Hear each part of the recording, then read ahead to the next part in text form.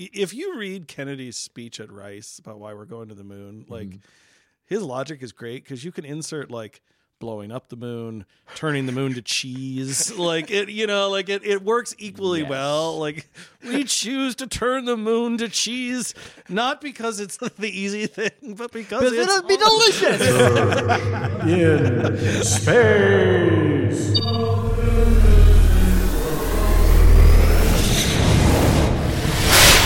Welcome, everybody, to Church in Space. In 3D. Yeah, we're getting great at that. Hey, welcome, everybody, to our newest episode. I'm Dave. I'm Drew. And I'm Dan. Welcome. So today's topic. Okay, there's this thing in science fiction that's really common, and that's that we're going to figure out how to live forever somehow. There's lots of different ways. So, Altered Carbon's the most recent one to do this, I think, right? Where, you're effectively living forever, because you've got that little data storage device in your neck, right? Have you guys seen Altered Carbon? I've heard the concept. Okay. So, they've got a data storage device in their neck, basically. And, as long as you, take out the little floppy disk, thing that has your entire personality on it, you can shove it into any other body and you live forever and all that good stuff. Same basic concept as, Battlestar Galactica. Right. Because your experience is always being uploaded. Right. Bender. Futurama. Yeah. Futurama. Yeah. Right. There's this thing of we're going to figure out how to extend our lives indefinitely. This gets into the very meat. We're going to get now into the theology for today's show. What is you? That's just data. Everything we've talked about so far is just uploading data. Right. So is our consciousness simply the sum total of the experiences we've stored in our memory data banks? And that's all we really are? Yeah, there is a very... Yes. Which means... And this is the Battlestar Galactica conundrum, right? If I then replicate your body and upload the same memories you've got now, which one of you is you? Are you both you? And why are you both not simultaneously aware of your double body? This is what Boimler did in Lower Decks and Riker. Basically, you're cloning yourself in a transporter accident. There are two of you. But Riker, cloned Riker, ends up not being the same as Riker Prime. Okay, fine. That's actually the point of that episode is they started off as the same person, but as soon as they started having different experiences. Yeah. But who are you, Drew? Who are you? Who? I really want to know. Yeah, that brings up the point of what is yourself immemorial. If you're just uploading yourself into a body, yes, that's still you. Yes, you are immortal because you're taking one bit of consciousness and just extending it. That immortality is not the same as when we die and we all go to heaven, being immortal with God, kind of. Yeah, so there's so many questions in there. Because I think Dan's got a good point here of there's a basic question of what makes you you? Is the digital copy of you actually you? My answer to that is honestly no. Actually, that the digital copy is simply the simulation of you, not actually you. But it would think it was me. It would think it'd be wrong. But I think that because what makes you you, the sum total of you, biblically, the sum total of you is not just your soul, but is the complicated term is the tripartite self. Theologians got to come up with great names for everything. The Triforce for the soul. Right. Yes. Except it's soul, spirit, and body. So physicalness is a component. Right. That your physicality is an essential bit of who you are, which is why the physical resurrection from the dead is this huge promise, that it's not just a part of you, but it's your whole self that is into eternal life, right? And that would go with the science because we know even simple things as your gut health, the bacteria that are inhabiting your gastrointestinal tract, affect your mental outlook. Right. They make a huge difference. Yeah. Right. So I think to that question, it's a good question. And everybody always is, because the premise of those TV shows, whether it's Altered Carbon or whatever, is yes, you can stick his personality in. And he does this all the time, right? He goes from being the white dude to the Asian dude to you just stick him in different bodies. Body of the week. Right. And he's the same guy. I actually think he wouldn't be. You stick him in a different body, he'd become a different person. Yeah. Because the body's essential. And he stops being who he was as he switches bodies. Heinlein had a bit that was kind of like this, but it was this real super wealthy guy, say the Elon Musk of Heinlein's time. And his body is failing, but his brain is still really good shape. So he manages to have his brain transplanted. I think it's into his secretary's body. So his brain is now in the body of a woman. And for a novel from decades ago, Heinlein was pretty insightful in that it wasn't just who this guy's self-identity was. People started treating him differently. Right. Even though everybody knew this was the same industrialist. Right. Because he was now in this woman's body, they treated him differently. Right. And that, in turn, shaped his own self-identity. Right. I'm just trying to remember like how many like body swapping things are out there. Like the thing that comes to mind for me is like Rick and Morty, when Rick constantly dies and goes into a body from another universe. Like the same Rick, not like when all the council of Ricks or one Rick from another dimension, but one single Rick goes from one body from the normal universe to the Nazi universe to the shrimp universe, and it goes on and goes on. But to an extent, yes, because the body is dead, I can see why you wouldn't be immortal. Yeah. But what does that say about the spirit and the soul? Can your spirit and the soul... Can they exist? Well, yeah, there's much debate on that.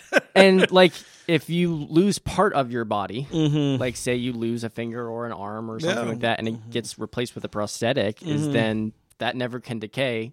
Wouldn't that be a part of you and that be immortal? Yep. One day I will be my finger. Yeah. This gets back to the old like Aristotelian distinction between like substance and form. There's the form of Dan, which you could shave the goatee and Dan would still be Dan. The form can change, but the substance, like there's something about the essence, the substance of you that like changing the form doesn't necessarily, so you can lose an arm or what have you. Yeah, there's that old distinction, which I think is probably true. Yeah, otherwise actors would always be the people they're portraying. They would never be themselves. Well, the good ones aren't. Yeah. Yeah. And in many cases, it doesn't end well. No. Right. Yeah, take Heath Ledger. Yeah. For very specific. I am absolutely convinced that role killed him. Like, I am just like, a method actor playing a purely nihilistic character, like, who already had mental health struggles. I just read that the scene where he crashes the penthouse with Maggie Gyllenhaal, that was all improvised. She had no idea what was going on. So there was like legit terror on her face for that scene. Wow. Speaking of actors, like creating something, the Rutger Hauer Tears in the Rain monologue at the end of... Yes. He wrote that. Really? Yeah. Like, I had no idea. Like there's a previous edition in the script and it's much longer. It's like triple the length. He basically took it to his hotel room and Ridley Scott had given him editing privileges and he cut it down to the 42 words that it is or whatever. And then he added the Tears in the Rain line at the end. Because that's brilliant. Yeah, he wrote it. He wrote that line in his hotel room the night before. Wow. Yeah, I mean, because that completely defines the replicants. Right. That's what rounds the movie out. Yeah, that whole speech, I guess he wrote it, which is why the look on like Harrison Ford's face is so like shocked because that's not the line in the script. Wow. That Harrison Ford read. Actually, going off of that, would an actor or someone whose art becomes immortal? So, for example, Star Wars, I don't think ever will go away. Star Trek will never go away. The people involved, are they now immortal because their art and their characters survive? If this podcast, because it's digital, survives everything, or then are we immortal now? Yes. Okay, let's just say immortal here. Very specifically immortal here. Yeah, well, I mean, I think that's humanity's pitch, right? It's usually what we selfishly aim for, and that's why the pharaohs built the pyramids, and literally it bankrupted the country building the Great Pyramid. You can see where like the next two after the king's Get son them like smaller, died, they're a little yeah. bit, they're smaller. They get very smaller because like, oh look, we harvested all the rock, and like there's some evidence that they burned down basically every tree in Egypt to like, make that thing. You know, like it's this amazingly stupid concept, but that's the pitch, right? Is that everybody will remember Cheops. Khufu or Yeah. right? You Because know? legends never die. Right. That gets back to the simulation thing, right? It's at best it's the simulation of life versus what I would call what Jesus promises, which is like actual new resurrected life. That it's not just the simulation of it. If that is the case, right? If we have this tripartite self, which coincidentally, that means we are the tripartite podcast. Yes. Okay. The podcast has its own identity that consists of the three of us. I like that. But if the tripartite self consists of spirit, Body and soul. does that then mean the shallowness of people worried about their appearance? Take like a Joan Rivers who had tons of work done Yeah. and was happy with it. You Yeah. know, it's not a criticism. She was very happy with the results. It helped define who she was. So does the tripartite self justify that physicality, justify what we would call the shallowness of appearance? Yeah, I don't know if it justifies like quite that, I guess I would say pursuit of youth. Beyond pursuit of youth, you know, look at body shaming. Yeah, You right. know, over right. 8 Or million body different things. Right, the body shaming. Because like that's part of your body, right? Your body Yeah. grows old, your body changes, your body, you know, you lose your hair, you're in a certain way it's actually denying the physicality of your existence by trying to pursue youth. Kind of like that look of youth forever. You're actually denying what your body is intended to do. It was designed this way. Yeah. And so it's almost an attempt to deny the physicality of yourself. But again, how far do we take that, right? Yeah. You and Drew wear glasses. Are you then denying the fact that you're programmed not to see well? Not to see well. Should you not be wearing your glasses? I mean, maybe, but you guys don't want me like walking in the door. No, when I'm exactly. about- Well, you I know? mean, not without us filming it. But, Church bloopers. Pastor Dave doesn't have his glasses. He falls off the stage. But how far do we take that? You know, if I get a cavity, should I go ahead and lose the tooth? Yeah, I mean, this is the argument the Christian scientists use, right? Like those denominations that don't believe in taking medicine or anything like that. You're denying the physicality and the way God works. I think there's a practical kind of unphilosophic, but it's like cavities suck. There's no question there's a benefit. Yeah. but they're tools. It's not just like we're altering ourselves because I have glasses. I'm not altering myself because, in your case, you're not altering yourself who you are. Because I have 9 fingers. Yeah. Exactly. Personally, I'm deaf in my left ear. I have no idea if I'm the same exact person in, let's just say, for example, in one timeline, if I never had gone deaf or if I am where I am now, it would be completely different people. I like the idea of somewhere there's a mastermind evil Drew out there that's like, because he can hear out of both ears, plotting the downfall of whole civilization. So, because I'm half deaf, I'm good and I can get away with it. Yeah, your deafness was a God-given thing to make you a good human being. Providence works in all things. Okay. Then what about gingers? Because they have no souls. I don't know. So I have deaf and I'm a ginger. So I have no soul. The body's already gone. The soul's gone. All I have is my spirit. And what a waste of soul. Here you are good. Yes. Yes. And because you have no soul, being good doesn't really matter No. in the long run. Yeah. So all I have is my spirit. Do I just like drink all the time now with the spirits? Like, We got spirit. Yes, we do. Drew's got spirit. How about you? The bipartite self. Watch as theology is revised in an instant. the mono, not Right. the stereo version, the mono body. Right, yeah, the mono. Yeah, the mono part self. It's just body. Ain't got no body. I got no answer to that question. We stumped Pastor. It happens. It happens. So there is that part of the question, right? So like there's the what makes you question, you know, and then there's the actual life extension part of the question, right? Because like, okay, this is my theory. I actually think this is a horrible plan, you know, because like people suck. No. You know, like, I mean, it's a fundamental like part of my theology is like people are sinful. Let us find a way to extend our sinfulness into all existence. As if we don't do enough damage, in the short in the period we short have. time span that we have. I thought that was the purpose of the internet. I know, right? But exactly, like, let's make the internet Yes. real life. Huh, you mean make it meta? Well, yeah. This podcast is sponsored by Meta. Right.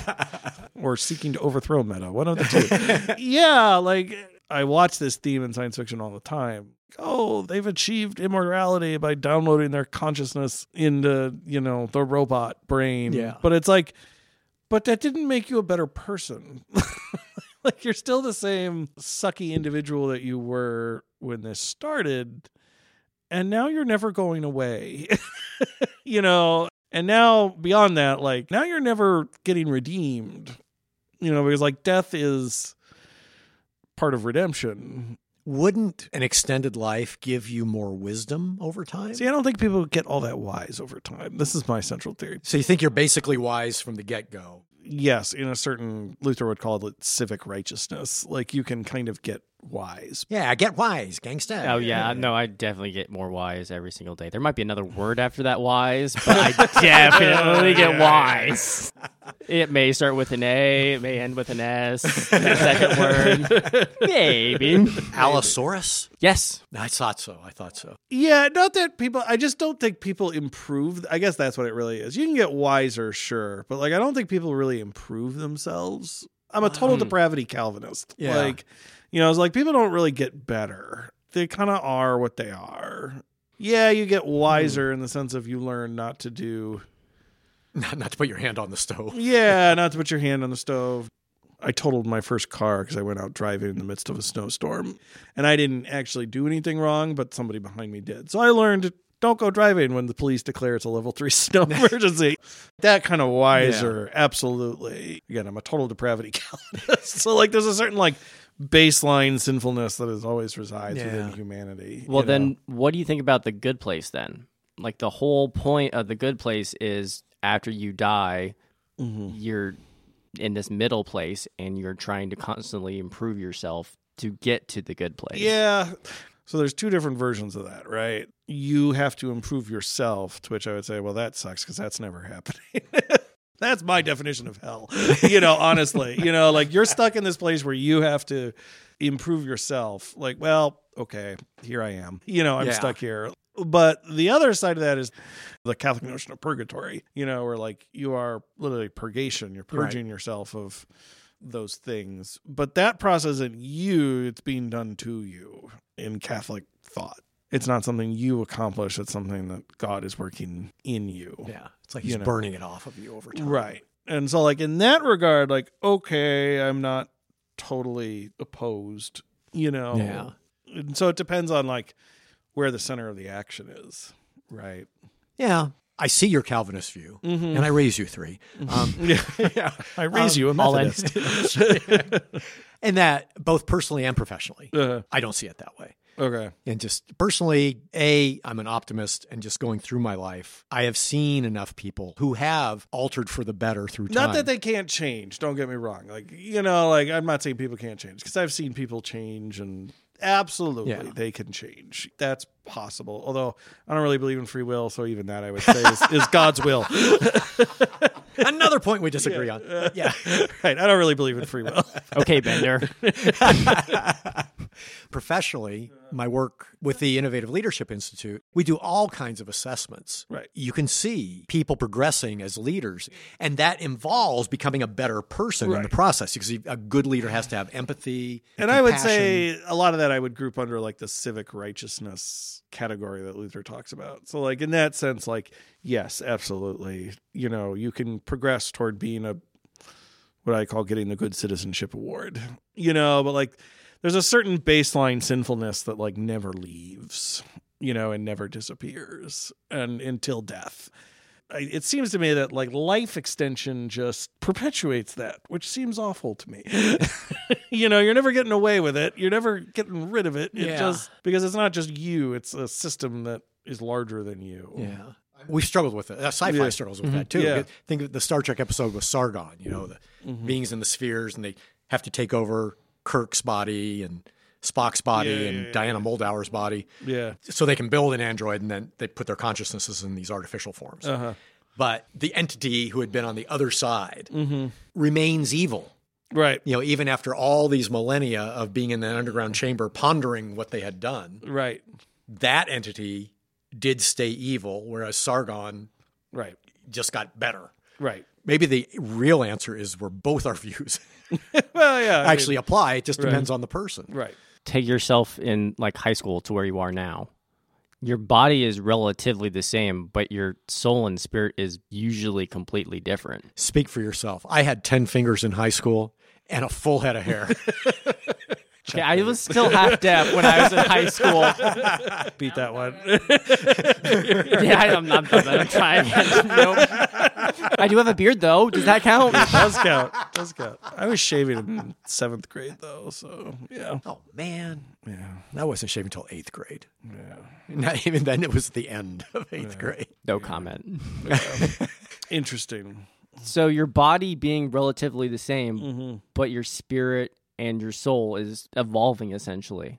Does that mean that where you are as a high schooler, I mean, obviously people never grow up from being in a high school, or some people don't develop I think that if way. Facebook proves anything, it's that nobody ever grows up from being in high school. That's even before Facebook. I long had a theory that our core personalities are what we were in high school. There's truth. You may mask them with things. Well, part of it's that like the individual may change, right? This is like Niebuhr's point about moral man, immoral society. Like the individual may change, but like the system as a whole doesn't change. Like again has this certain like baseline sinfulness to it.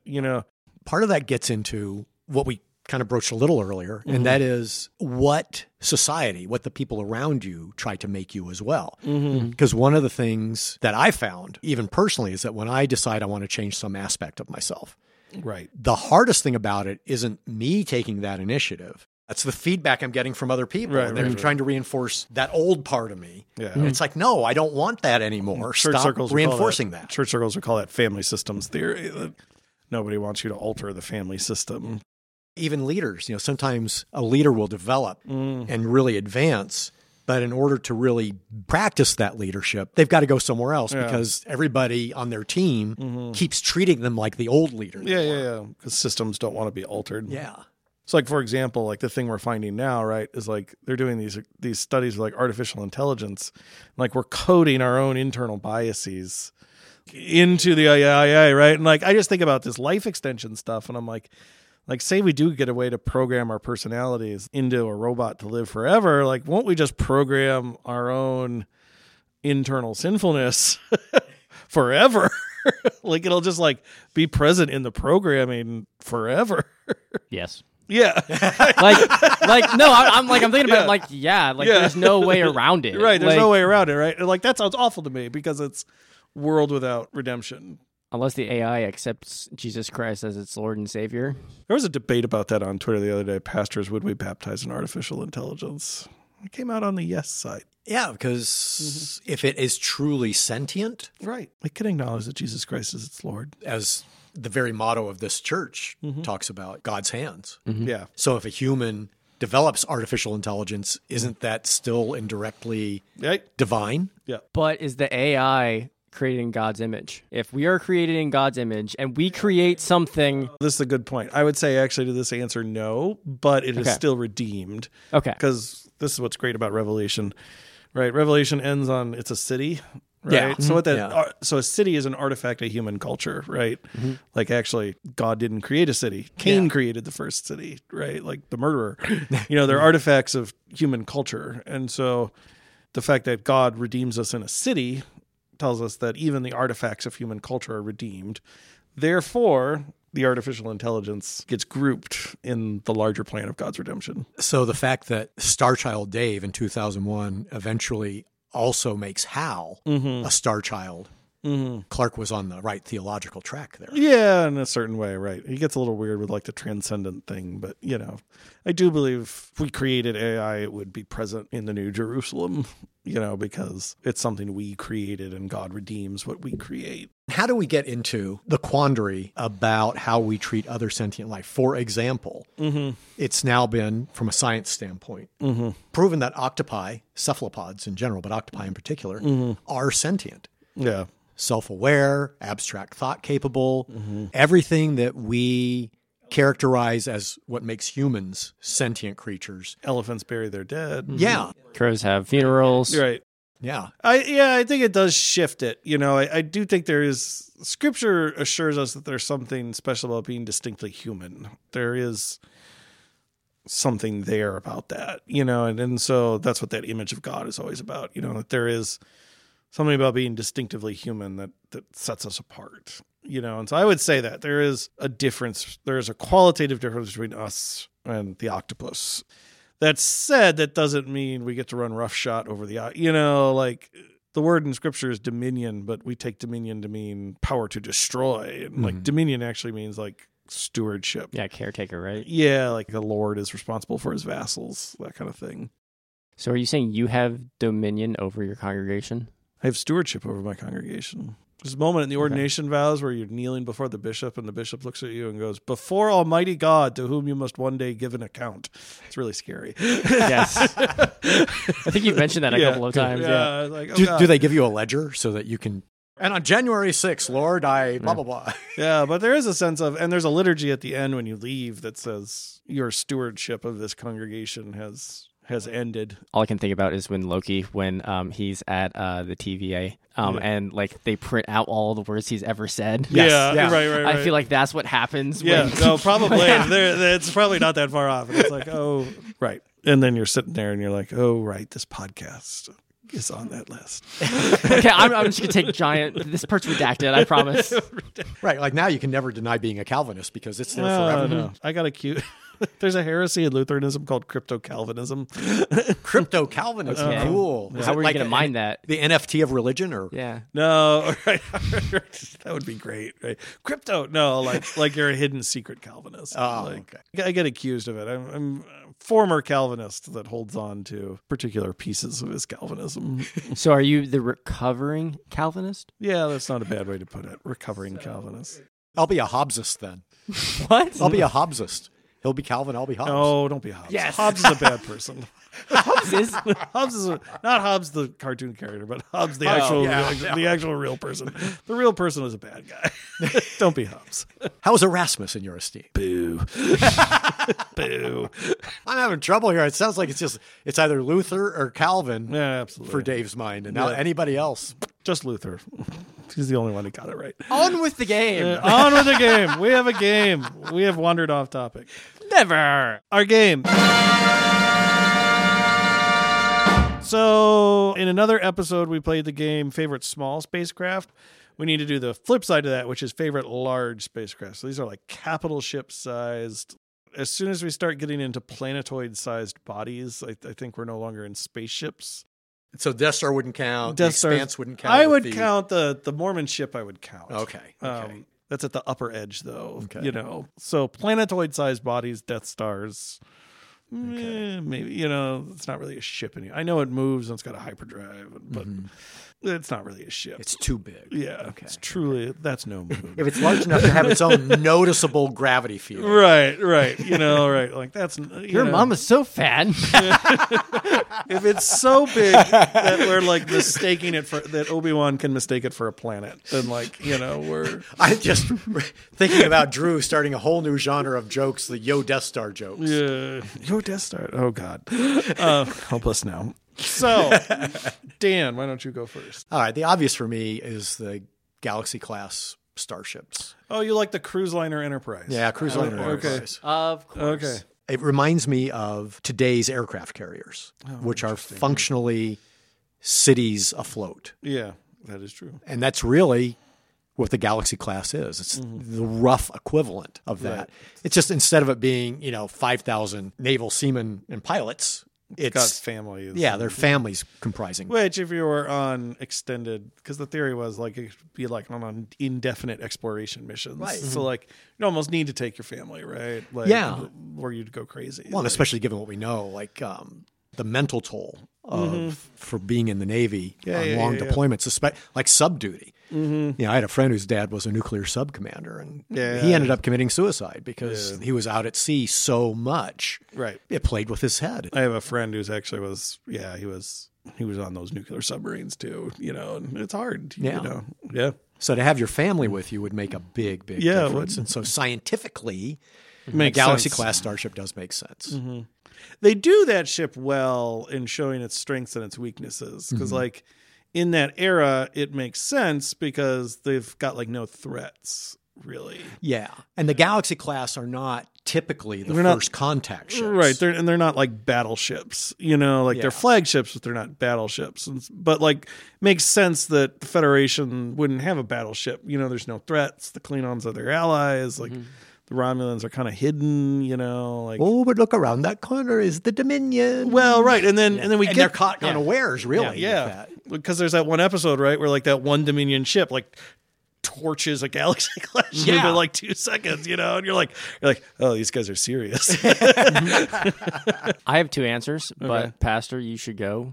You know, my honest to God answer is like those giant Imperator class ships from Warhammer 40K. You know, I love the idea of a cathedral in space. You know, like something about it just like it's totally impractical. It's absolutely ridiculous, but like I love the idea of a whole empire designing its battleships after giant cathedrals. You know? Bias. Yeah, right. Like I know. The Notre Dame class. Right. Like, you know, like let's build giant basilicas with engines and weapons on them. Like, yeah. You sold me. I am there. We'll call them goth ships. How's that? Right. Yeah. Like, yeah. Like, well, I think that the language they even speak in 40K is called High Gothic. You know, like, it's great. I'm all for it. Totally impractical. I was going to make a joke about how does everyone choke on a Notre Dame class ship? Boo. Hey, Marcus Freeman's there. We're going to be great. Okay. So I have 2 answers. Number 1 is a Star Destroyer. Okay. Because just flat out, it can destroy a whole planet. It can do basically everything that the Death Star does, just a little bit smaller and a little bit more maneuverable. Also a Borg cube, because a Borg cube can Similar time travel. Oh, that's true. Borg Cube can time travel. You know, I'll give this for the Star Destroyers. They exemplify what the Empire was trying to do. You know, like, here's a thing that can transport a whole fighter wing and a whole battalion of soldiers. And, like, you deploy this thing over a rebellious city, like Jakku, or whatever the planet they're on in Rogue One, right? Where it's just, like, hovering over the city. And you could tell that would pacify a city. Yeah. Like, Yeah. You win. Right. Like, okay, like we'll do hit and run raids, but like Yeah. this is yours. Fine. Yes. Like, also, like, I'm also thinking about in The Force Unleashed when, like, you just take down a Star Destroyer. I'm just like, that would never, ever, ever Yeah, happen. right, like, right. Like, thinking, like, the scale of it, you cannot destroy a Star Destroyer as one Jedi. Right. Number 1, Anakin probably wouldn't / Darth Vader. Like, no one, that humongous piece of metal, you can't do that. Right. Yeah. If nothing else, just the mass differential. Exactly. Right. You know. Yes. A B-25 bomber flew into the Empire State Building during World War II. And the B-25 bomber lost. Yeah, Yeah. right. Physics-wise, I mean, every reaction has an equal and opposite reaction. That's a gigantic starship. As a Jedi, you cannot destroy it. You're not even a gnat compared to that. Yes. Yeah. We've Jedi proofed our starships. Yes. Yeah. No, I get it. And then with the Borg cubes, it's just like, yeah, I just need one. There is not a more menacing, I don't think, starship than like a Borg cube. You know, partially because it's so alien, right? Like there's no bridge, there's no like Well, that's part of the advantage, Yeah. right? There's no centralized command to it. right. So you can wipe out 90% of it. Right. Yep. it's And it can still function. Right. Yep. Still, yeah. And like the Borg cube truly is like that first Star Trek episode you see it in, you're like, what the heck? Like what? Yeah. Yes. And Yeah. what I love is a starship doesn't need to be sleek. You're in the vacuum of space. Right. So the cube, perfect. Yeah. Right. Why does it need to look pretty? Yeah. You know? Yes. Nope. It's That's just a human thing to make Right. it look pretty. I mean, Yeah, so like, why do we need to have nacelles on the outside? We really don't. right. Like, it makes no sense to have the engines on the outside. Except Roddenberry said they had to be. yeah. Well, remember, because originally they were going to be the landing Yes. support structures. Yeah. Yes. And then they flipped it upside down and said, ooh, that looks cool. Yes. So we're back to the make it that way because it looks cool. Yeah. But didn't they actually have some like retconned in universe like something to do with like the warp bubble that it creates. Yeah. It has to create a stable warp bubble, and I hate that I know the geometry of like warp bubbles. Why? The one NASA's working on is more like the Vulcan.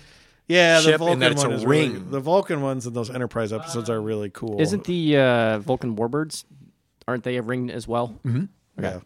Not that- the Vulcan, the Romulans. Romulans. Yeah. Sorry, the Romulan But that warbirds. makes sense, right? Then Yeah. you've got the warp field evenly distributed all around. Right. And then you can distort, light around a round object better than here's your bridge and your nacelles are over here. It'd kind of be hard to disguise that. Yeah. I just love the fact that we're at a stage in our own scientific development where we can actually realistically say, well, the design NASA's working on for warp Yes. ships. Yes. The NASA warp drive. Yes. Well, folks, tell us what your favorite large capital class starship would be. This has been Church in Space. In 3D. Thank you, folks. The end. Hey, Dan, Yeah, Drew. did you bring the dilithium? Oh, I forgot again. But I can get the dilithium resynthesizer. It's on my bike. Okay, that goes well with my flamethrower. Fire!